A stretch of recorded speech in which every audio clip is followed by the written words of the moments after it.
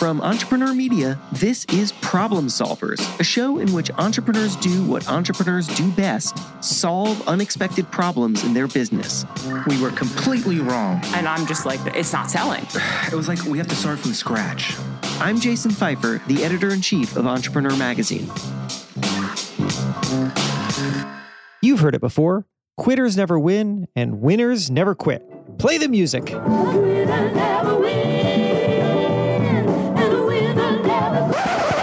But wait a second. What if quitters do win? In order to succeed, you're going to have to quit the things that aren't worth pursuing. This is Annie Duke. I'm Annie Duke, lapsed academic, former professional poker player, consultant in the decision-making space, cognitive scientist. Actually, I should say no longer lapsed academic because I'm back at Penn now, which is where I started my academic career. And I write books. Including a book that just came out called Quit: The Power of Knowing When to Walk Away. When successful entrepreneurs tell their stories, they often speak of perseverance. Things were hard, but they did not give up, et cetera, et cetera. It's an inspiring message, but it can also be misleading. Because, as Annie says there, in order to succeed, you can't stick to everything. Some things just don't work. So, in order to succeed, you have to walk away from something and know what you're walking away from. Quitting has a bad reputation, Annie Duke says, and she is out to clear its name. It is why she wrote this new book. She thinks that quitting should be thought of as a virtue, as a characteristic we want to develop. And that's true, especially for entrepreneurs who may equate quitting with failure and therefore may ignore the warning signs that their business is in trouble and in turn waste their time and their investors' money and their employees' efforts and all those things. And in fact, will make it harder for them to ultimately find the promising thing ahead. So, how do we think differently about quitting? How do we know when to quit? How do we think of quitting as good? That is the conversation I am having today with Annie Duke. She is going to explain how and when it is best to quit, or at least why to leave the option on the table. Coming up after the break. Whether you need digital tools so you can bank on the go, or you need a one-on-one with an experienced business banker, with PNC Bank, you got it. PNC's business banking team is built entirely around the way you like to do business. Innovative mobile tools that let you manage your cash flow, monitor your payments, and more around the clock give you the flexibility that every business owner needs. And PNC combines those digital tools with a team of business bankers who are ready to sit down and talk about the unique needs of your business and help you develop personalized strategies to move your business forward. Learn how PNC Bank can make a difference for you and your business at pnc.com/bankyourway. PNC Bank, National Association, member FDIC. All right, we're back. Now, here's my conversation with Annie Duke. Annie, this is such an important subject for entrepreneurs, and I'm really glad that you wrote about it. And as I was reading it, I just kept thinking back to this moment that happens so often when I am interviewing entrepreneurs, which is that they are explaining how they reached their level of success and how they got their business through some insane pivot or challenge or whatever. And they tell me that the reason for the success was their perseverance, that they did not quit on it, and that their advice to others is to keep going despite the hard times. And I always ask them, because I'm waiting for somebody to have a really good answer, and it turns out you are the one with the really good answer. I always ask them, but what if it wasn't the right idea? What if perseverance would have gotten you nowhere? Because in the case of whoever I'm talking to, it did get them somewhere, which is the reason I'm talking to them. But there are a lot of people who persevered into the ground, and they should have quit earlier. And it's so hard to know when to do that. So I guess that's why you wrote this. Yes. So it's exactly that problem. Look, we have this issue, probably because of survivorship bias, that we see successful people, and by definition, if you've succeeded at something, you stuck to it, right? Like, think about my book.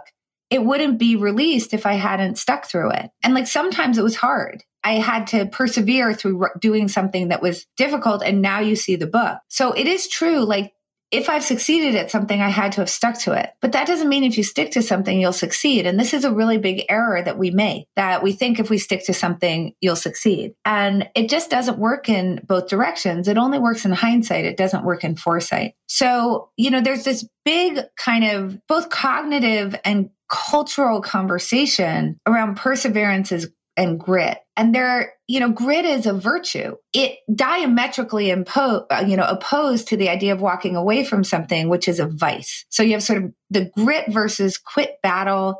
And in that battle, cognitively and culturally, grit just wins the day. It's the hero. While quit is like cowardly soldier number 3 or something. Nobody wants to. Right. Well, you write, while grit is a virtue, quitting is a vice. Right. And think about just even the aphorisms, right? Like winners never quit, quitters never win. But here's the problem, and this is what you're getting to, is that I do not knock grit. Like in order to succeed, you are going to have to stick to hard things. And that is a characteristic that is worth developing 100%. But also in order to succeed, you're going to have to quit the things that aren't worth pursuing. And we should not think about that as a character flaw. We should also think that, of that as a virtue, as a characteristic that we want to develop. So we need to start thinking about kind of the conversation between grit and quit, because they're the exact same choice. And that's the thing that we need to do. So here's the tragedy, is that if we think that blind perseverance, that there's somehow some sort of virtue or heroism, and sticking to something until you have no choice but to quit, meaning you've run it into the ground, you've got no more capital, you can't raise another dime, you're having to, lay everybody off, that getting all the way there is a virtue because then you stuck it out. There's something wrong. And it's wrong in several dimensions. It's wrong from the standpoint of you. I have no doubt that the person who is starting a business is brilliant. Entrepreneurs are like go-getters, and they're brilliant and frankly gritty by nature.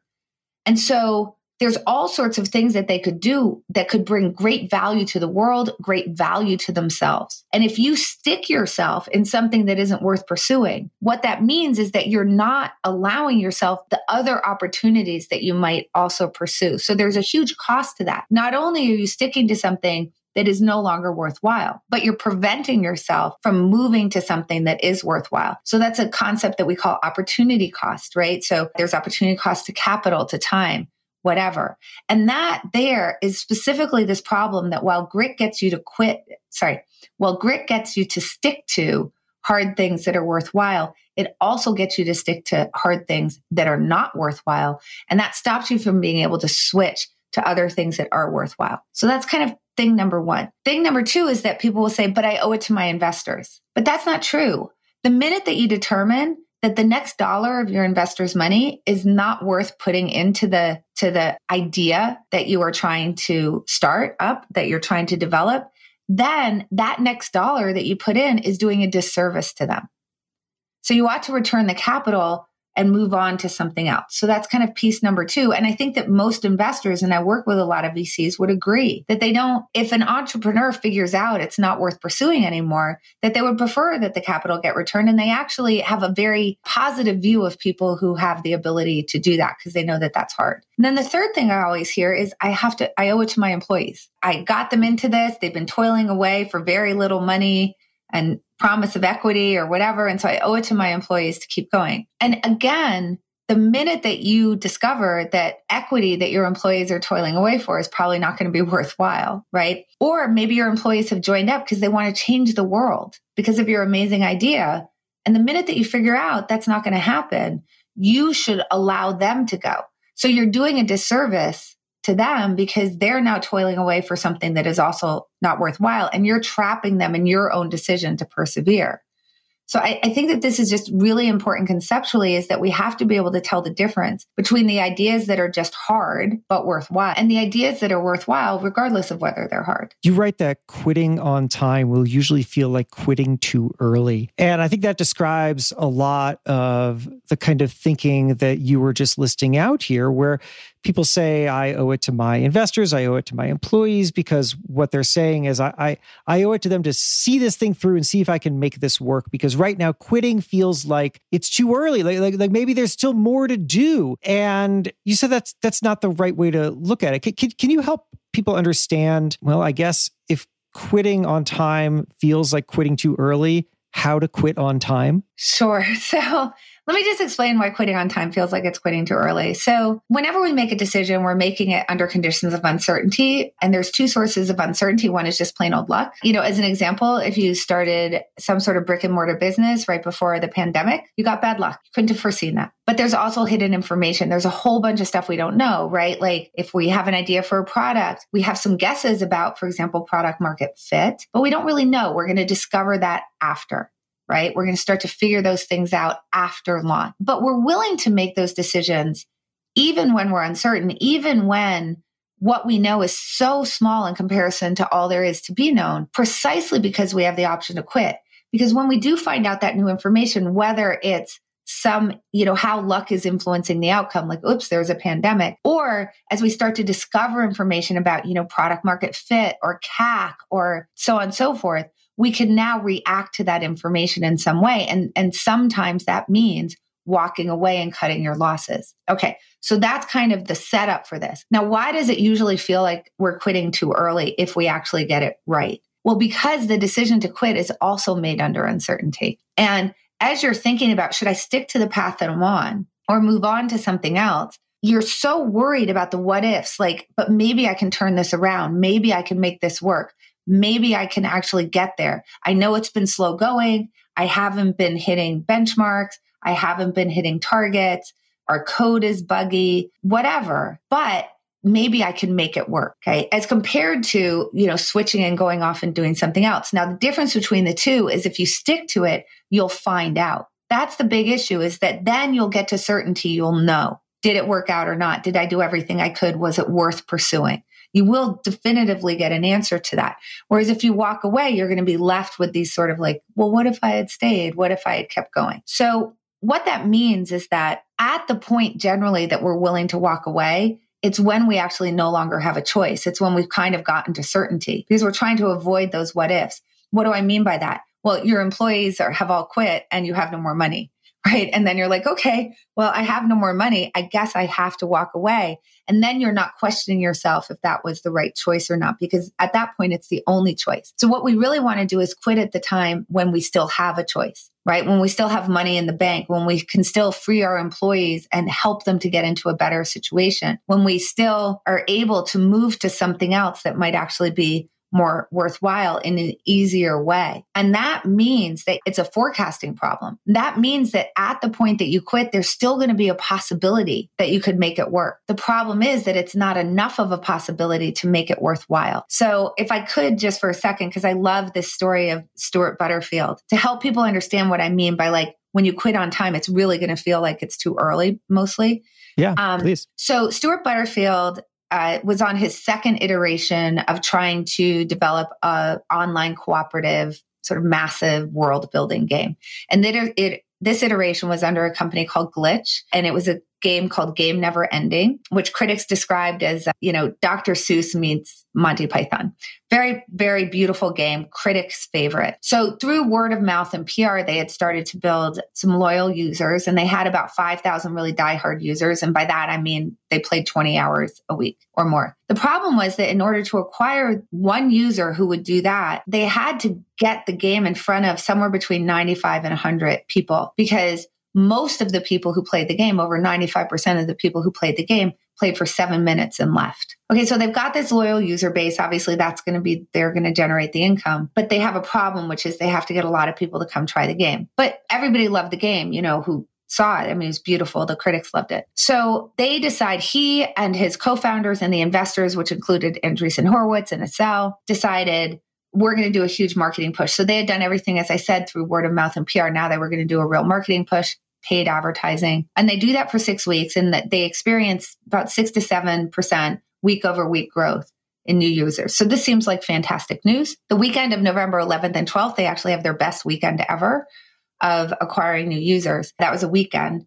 And then on Sunday night, Butterfield goes to sleep, has a very restless night, wakes up the next morning, sends an email to his investors and his co-founders saying, I woke up this morning with the dead certainty that Glitch was over. So it's weird, right? Because they've just had this great weekend of acquisitions. They had $6 million in the bank still. So they had a lot of runway. And he now declares that it's over. So the question is like, why? Because this really took everybody by surprise. And he explained that if they were to maintain the exact same growth, it would take 31 weeks before they got to break even. So that's pretty long.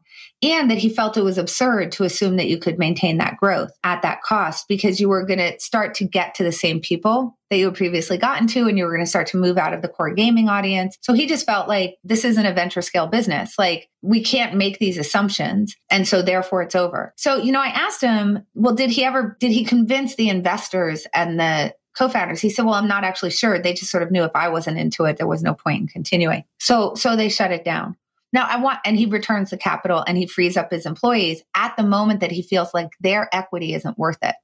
He frees it up, right? So that's that thing about your employees are better off once you figure out it's over. So that in itself is a success. But by the way, everyone around him kind of thought he was a little nuts. He tried really hard to show them that he was being thoughtful about it because they didn't see the future in the way that he did. Because you have to look into the future and say in 31 weeks, we have to make a whole lot of assumptions to even get to break even here. And I think that's just wrong. So he's looking very far ahead because the future that he was living in at that moment was incredibly rosy. He just saw what was to come. That's part of the problem of quitting is you have to be sort of a fortune teller in that way. You have to be a really good forecaster. Now, just as a coda to this story, because I think that that's a great story and a happy ending on its own. 2 days later, Butterfield said, we have this internal communication device that our team seems to really like. Maybe I could develop that into something awesome. He called it the searchable log of all company knowledge, and its anagram is Slack. And he asked the investors if they wanted to roll their capital into that, brought some of the employees back in and the co-founders, and obviously we know what happened with Slack. Now, there's a temptation there to say that what makes that story happy is that Slack came out of it, but it's not true. Those are two separate stories. They're both happy. Even if he had shut it down and never done anything else, it would still be a happy story. But that also brings up that problem that we discussed about opportunity costs. Like, why should you care about quitting so much? Well, because it stops you from pursuing other opportunities when you're pursuing something that's not worthwhile. Slack was under Stuart Butterfield's nose the whole time. The company already used it. They had developed it as an internal tool for Glitch, but he didn't see it for what it was until he actually quit. Then he started exploring more and saw it. So I think there's also that lesson in there, but I think it's just such a good demonstration of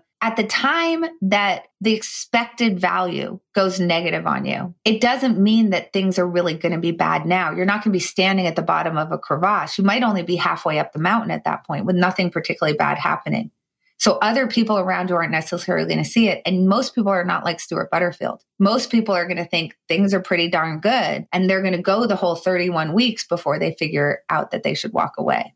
Don't quit on this conversation just yet. There is a lot more coming up after the break.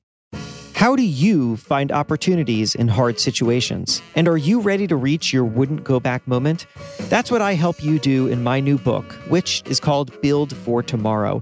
It's a guide to help anyone who's going through a big change in their work or life, and is full of exercises, lessons, and big concepts you need to know, like how to work your next job and how to change before you must, along with stories from the smartest people in business and the history of innovation.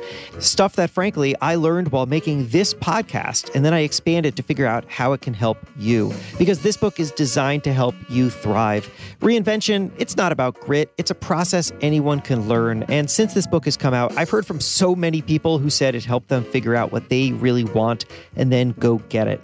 Build for Tomorrow is available in hardcover, audiobook, and ebook, and you can find it wherever you find books, whether that's Amazon, Barnes & Noble, your local retailer, or jasonfeifer.com/book.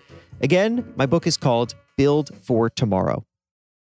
All right, we're back. Now let's pick up on my conversation with Annie Duke. So there are two things that I want to jump off from there. Number one is to build off something that you said there at the end about what quitting enables you to do next or how it frees up your capacity. And then the other thing is to talk about a forecasting trick that people can use to understand how what they're doing may be paying off or may not be paying off. So number one is just to reiterate that, I had pulled this out of your book and I wanted to read it to you. Having the option to quit helps you to explore more, learn more, and ultimately find the right things to stick with. I thought that the phrasing here was particularly smart because you're writing having the option to quit. A lot of people take that option off the table for themselves, and therefore the only thing that they are focused on is making something work. And that then comes at the exclusion of basically every other opportunity around them. So can you speak a little bit more to adding quitting as simply an option on the table that people may not be taking seriously? Well, I think that we need to have that option because, I think there's some mythology that like, if you have a plan B, your plan A won't succeed. And it's not true for a couple reasons. One is that you're still focused on plan A. You're just sort of exploring and finding out what plan Bs are. I mean, after all, Butterfield did create this internal communication tool while he was devoted to Glitch, right? So there was another option that was on the table. He just wasn't thinking about it as a venture scale business. So it's not going to ruin your chances for success. But what it is going to do for you is if luck intervenes in a really bad way, then you're going to have something else that you've already started exploring. You're going to have an idea of what you might move to next, which speeds you up, right? Because you're already going to have something like Stuart Butterfield, it took him 2 days for his next product, right? So I think that that's really important. Then the other thing is that sometimes the plan B turns into plan A. In other words, you happen to be exploring something and then you actually think,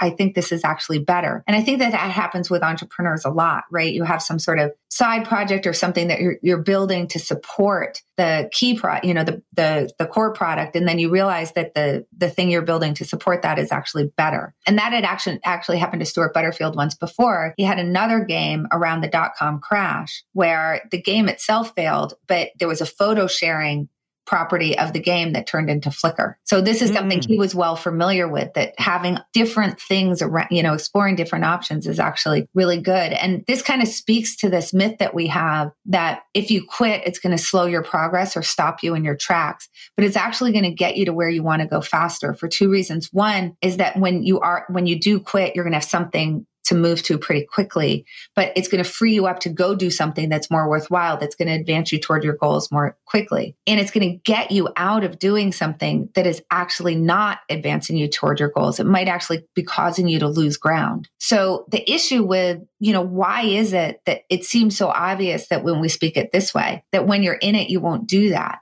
Is because of all sorts of cognitive biases like sunk costs, for example, where we feel like we'll have wasted our time. These issues, which I think is really true for entrepreneurs, of what we call internal and external validity, consistency and identity, right? So internal and external validity is just simply like we want people to see us as good decision makers and we want to feel that way of ourselves. So we're very judgy of ourselves. We feel like other people are judging us. We want to be seen as consistent. And for entrepreneurs in particular, your identity gets wrapped up in the startup. You become sort of synonymous with the startup. And so what does that mean if you quit?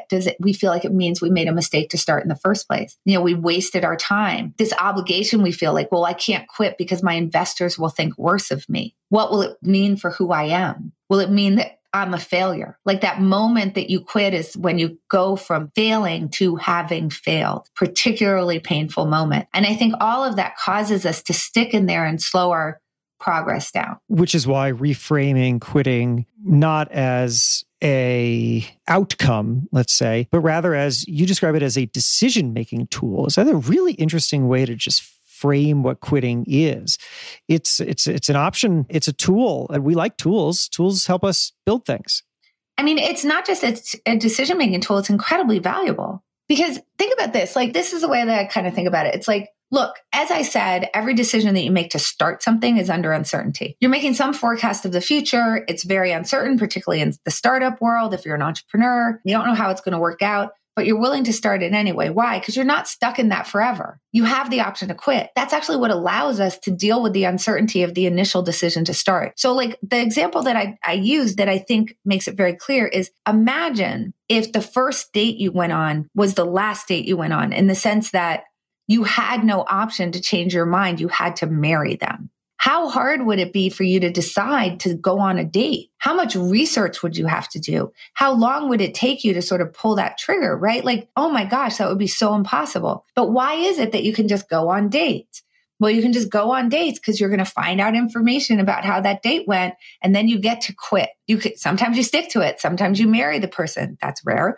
And sometimes, mostly, you walk away from it. Well, every decision that you ever make is like dating. You're dating ideas, you're dating projects, you're dating products, you're dating majors, you're dating jobs. And the reason why we can do these things when we're so uncertain, when we have an idea and that's about it, is because we can walk away later. So the irony is that while that option to quit is so incredibly valuable, that once we're in it, we don't exercise the option to quit for all the reasons that we've been talking about, right? Well, what does that mean? Like, I've wasted my time and effort. Waste isn't retrospective, it's forward looking. Am I going to waste the next dollar that I put into this thing, right?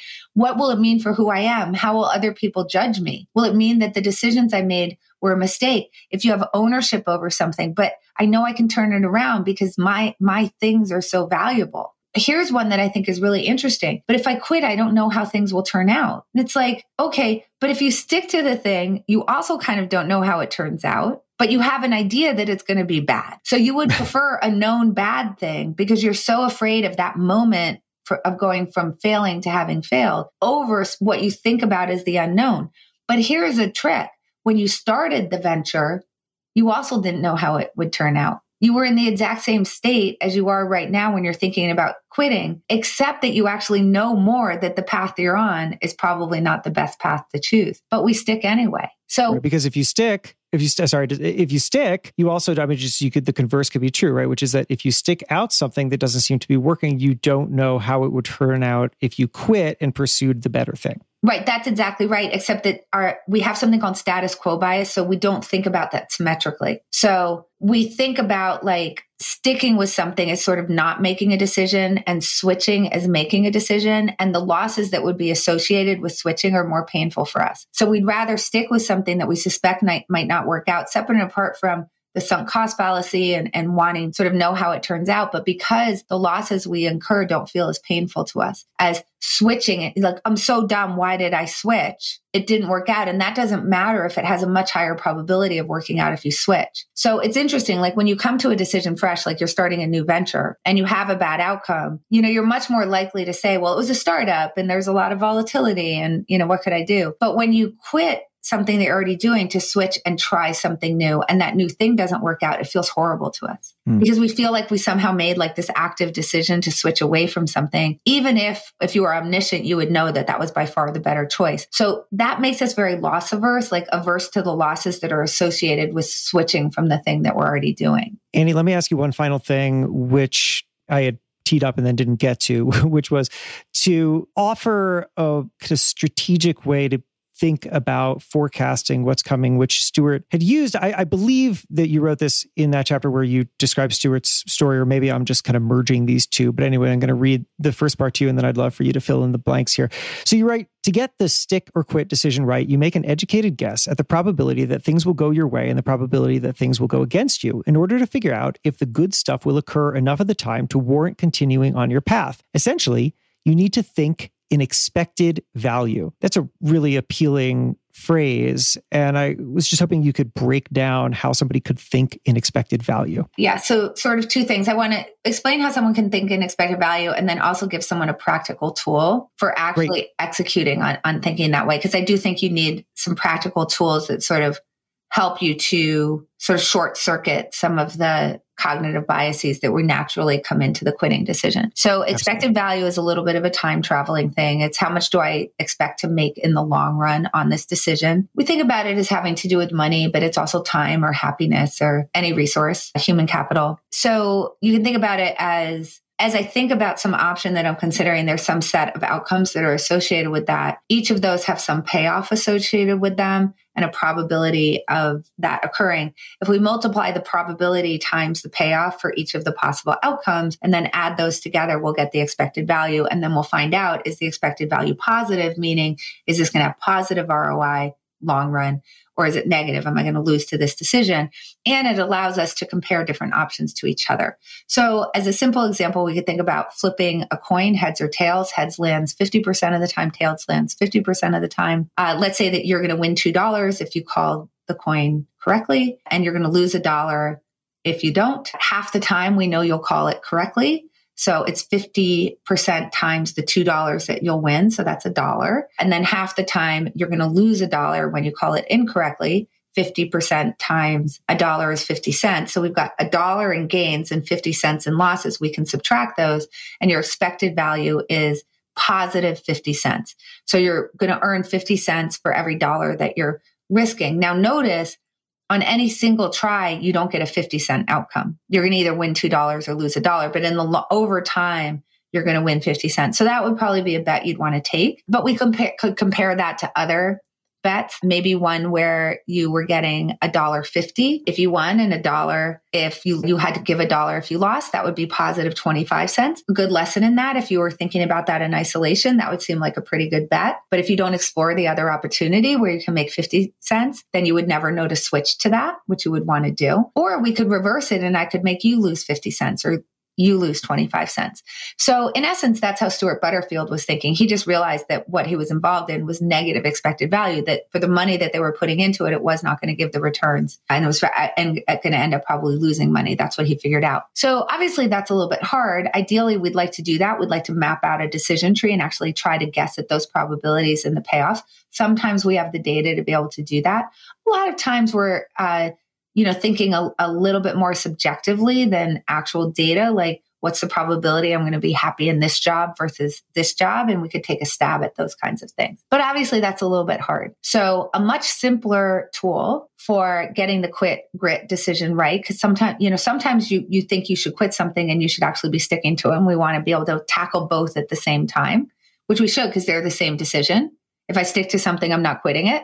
If I quit something, I'm not sticking to it. So we shouldn't even think of them as opposing, because they're the exact same thing. One of the best tools that you can use is to develop what I call a set of kill criteria. So it's basically saying, look, I'm going into this venture, and you have some sort of projection for when you might release V1 of the product, what CAC is going to be, growth in ARR, whatever. We can think about different metrics that are going to align with the company is on track. So when you go into that, you can actually just set benchmarks, which is imagine that you start something, you say it's a year from now, and I've realized I need to shut the business down.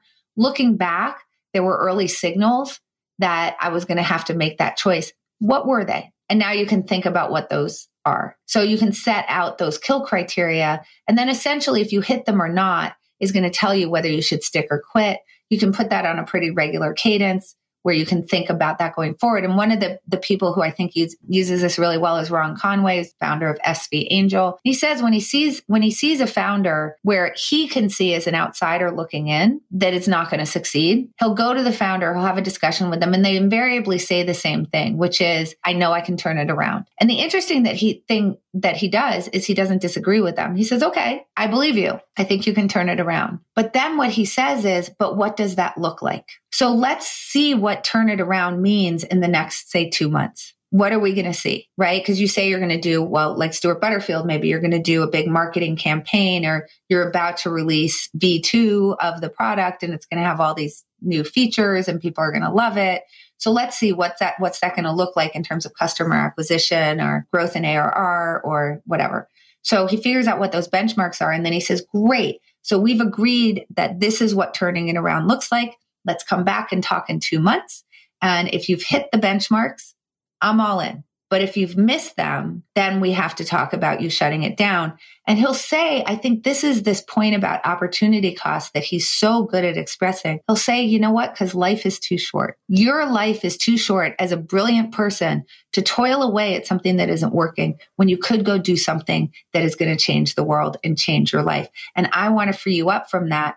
And I'm not disagreeing with you that you can turn it around. But now we've agreed what turn it around means, and we're going to revisit it and get you, and then we'll talk about it. It removes the value judgment from it. Exactly. And, I think that one of the things that he does so well is that the fact is that these decisions are really hard when you're in the middle of them, right? I mean, it's a little bit why we tend not to quit until it's not a decision anymore, because we have to be to the edge of the abyss when we don't have a choice. And so that's when we'll actually do it, because it's hard when you're in it to walk away. That's the moment that you fail. Now, obviously, from an expected value point of view, you're already failing, but that's abstract, right? Like, you haven't failed until you actually say, I'm done, or the world tells you you're done. So that is when it's going to be the hardest, is when you're facing down that decision. Notice what Ron Conway does is say, I'm not going to make you face that decision down, because I'm going to agree with you that you can turn it around. We're just going to look into the future. Again, expected value, right?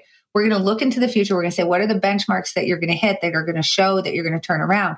And it pulls the emotion and the judgment and the immediacy of that decision away and allows you to come to it later more rationally, having made a pre-commitment to these kill criteria. Annie, we could keep going, but it's time to quit because you have dinner coming and I got to take my kids to the pool. So thank you so much for your time. This is really valuable stuff. Well, thank you. Once again, Annie's book is called Quit.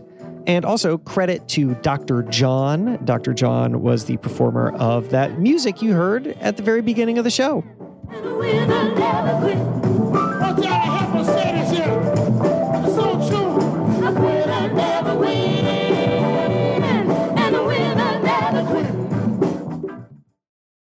And that's our episode. I would love to hear what you think, and maybe even about a problem that you solved. You can find me at my website, jasonfeifer.com. JASONFEIFER.com. Also, I have some more useful stuff for you.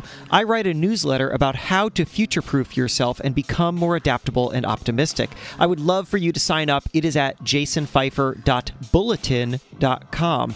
Also, check out my other podcast. It's called Build for Tomorrow. In each episode, I take on some belief that we have that holds us back from progress and show you why it is not as bad as you think.